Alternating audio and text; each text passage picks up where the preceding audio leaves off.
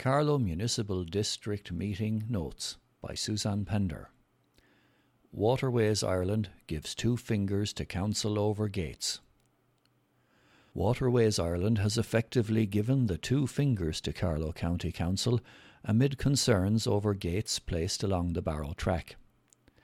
The controversy arose following the decision by Waterways Ireland to place a kissing gate along the Barrow trackway, a move that caused considerable anger, with many claiming that the gates made it difficult for cyclists, families with buggies, or people with disabilities to enjoy this wonderful amenity.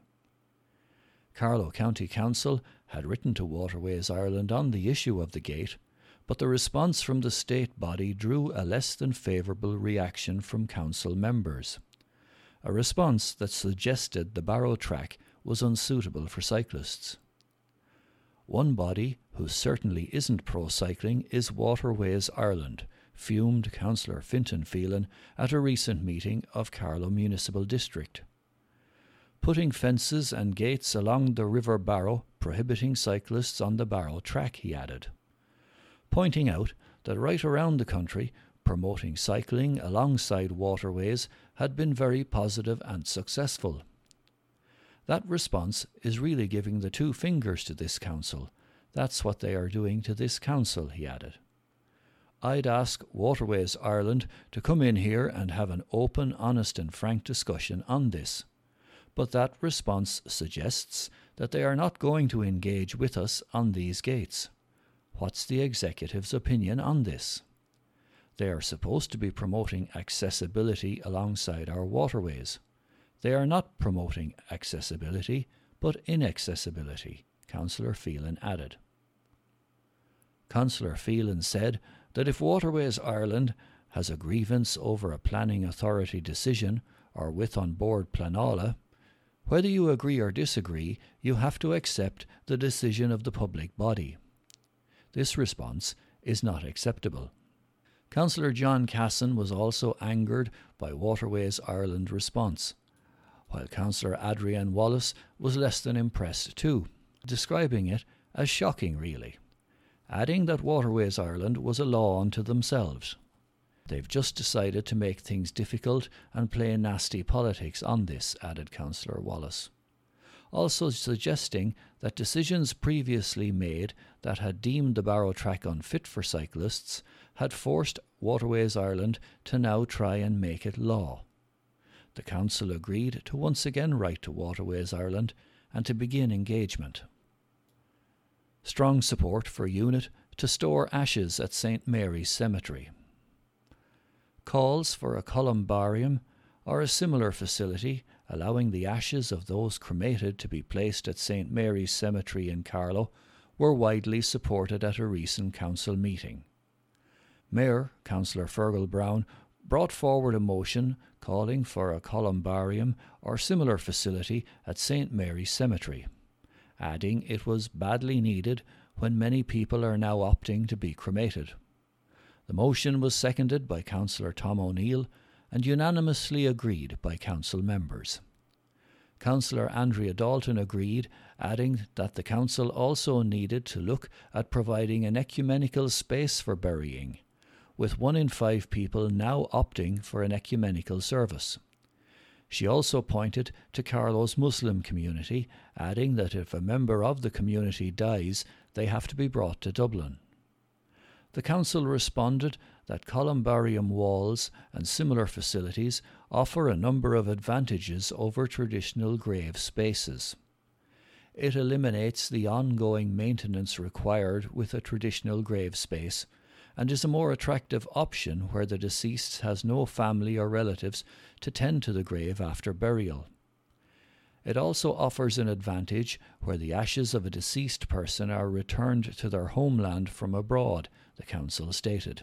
Those opting for cremation have heretofore been placed in grave spaces in our burial grounds. While the benefits of a columbarium wall or similar facility for a cemetery with the demand of St Mary's Cemetery in Carlow Town are positive, our burial ground bylaws don't currently facilitate interment other than in a grave space, the council revealed. The council proposed that the necessary revisions to the burial ground bylaws to permit such a facility, to include detailed costings and siting options, be brought before the Strategic Policy Committee in December for discussion and advancement. Signs to improve safety for cyclists. Signage to improve safety for cyclists in Carlow Town is expected to be in place by the end of the year. Funding of €23,600 has been granted to Carlow Municipal District to erect 118 signs within the town, highlighting the need for safe distancing and increased width for cyclists in a number of key locations. Director of Services Padraig O'Gorman told a recent meeting of the municipal district that the council had consulted with cycling enthusiasts and groups on the issues to highlight areas of common concern where the signs will now be placed. Councillor John Casson remarked that parking in cycle lanes was a huge concern, while Councillor Adrian Wallace asked about the placing of bollards in certain areas of the town to make cyclists feel safer. We need to do everything we can to make cycling and walking safer for our constituents, said Councillor Andrea Dalton. Mr O'Gorman confirmed that the council expects to appoint a cycling officer, a person within the council's existing staff who will take on this additional role. Mr O'Gorman also outlined that County Carlow had been awarded funding of €528,000 under the Active Travel Measure Scheme for a total of 12 projects in the county, 2 of which are in Carlow Municipal District. Of this, €115,000 had been granted to improve cycling facilities on the Kilkenny Road from the town to IT Carlow and Tyndall College, while €20,000 had been granted for a new cycle lane and pedestrian track at Burren Road. Residents groups get €16,000 in grants. A total of 55 community groups and residential associations in Carlow Town will share €16,000 as part of the Council's 2020 Environmental Grant Scheme. Carlow Tidy Towns received the largest portion, €1,600, with amounts between €200 and €400 given to the other 54 groups. Councillor Fintan Phelan remarked that the €200 or €300 groups receive goes an awful long way, and he thanked all of the groups for their incredible efforts. We really appreciate all that the community groups do and how well they have worked in the pandemic. We are so fortunate to have the groups we have and the great work they are doing, he said. Councillor Andrea Dalton also thanked the residents' associations and community groups who dedicate so much of their own time to look after their estates. Their work is phenomenal, added Councillor Dalton. Medical card holders could be due refunds. Patients with medical cards or GP visit card holders should not be charged for blood tests, and if they have, they are entitled to a refund. People Before Profit Councillor Adrian Wallace had raised the issue previously, passing a motion at the Council back in July, calling on the Council to write to the Department of Health to clarify whether medical card holders have to pay for blood tests, routine or otherwise, from GPs. That clarity was confirmed at last week's meeting.